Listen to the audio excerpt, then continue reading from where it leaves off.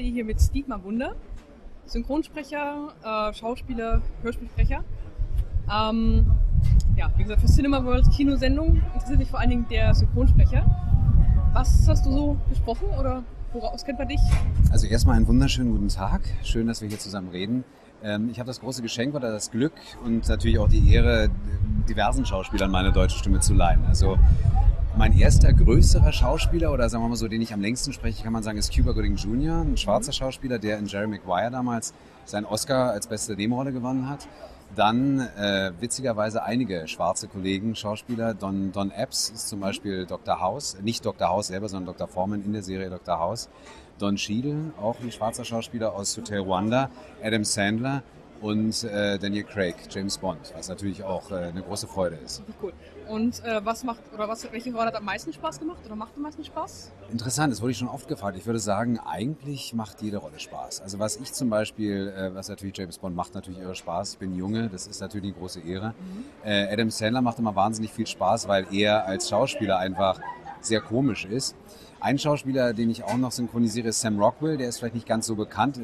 Allerdings hat er in letzter Zeit sehr viel gemacht. Zum Beispiel Per Anhalter durch die Galaxis hat er gespielt. Und das ist auch ein Ausnahmeschauspieler, den ich auch sehr, sehr gerne synchronisiere.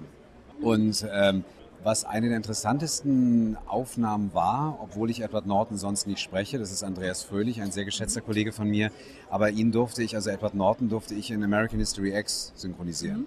Und das war eine Rolle, die vom Inhalt her, er spielt da einen Nazi, einen amerikanischen Nazi, der dann im Grunde genommen eine Läuterung im Gefängnis erfährt.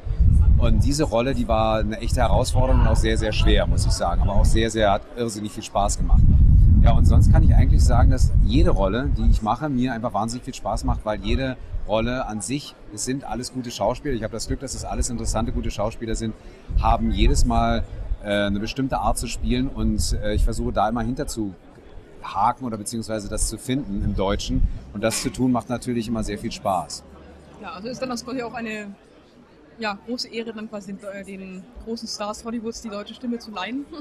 Ist es schon, also auf jeden Fall. Ich meine, es ist so, dass natürlich, klar, Daniel Craig, also alias James Bond, ist natürlich mit die prominenteste Stimme jetzt, weil einfach die Rolle James Bond einfach da im Vordergrund steht.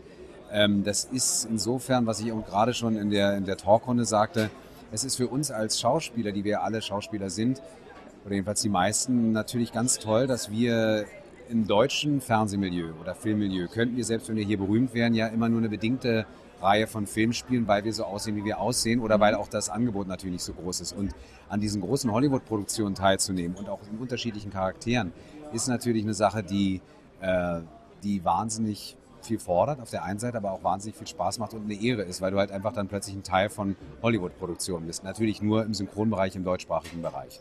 Ist ja auch schon mal aber das ist schon eine ganze Menge, doch. Super.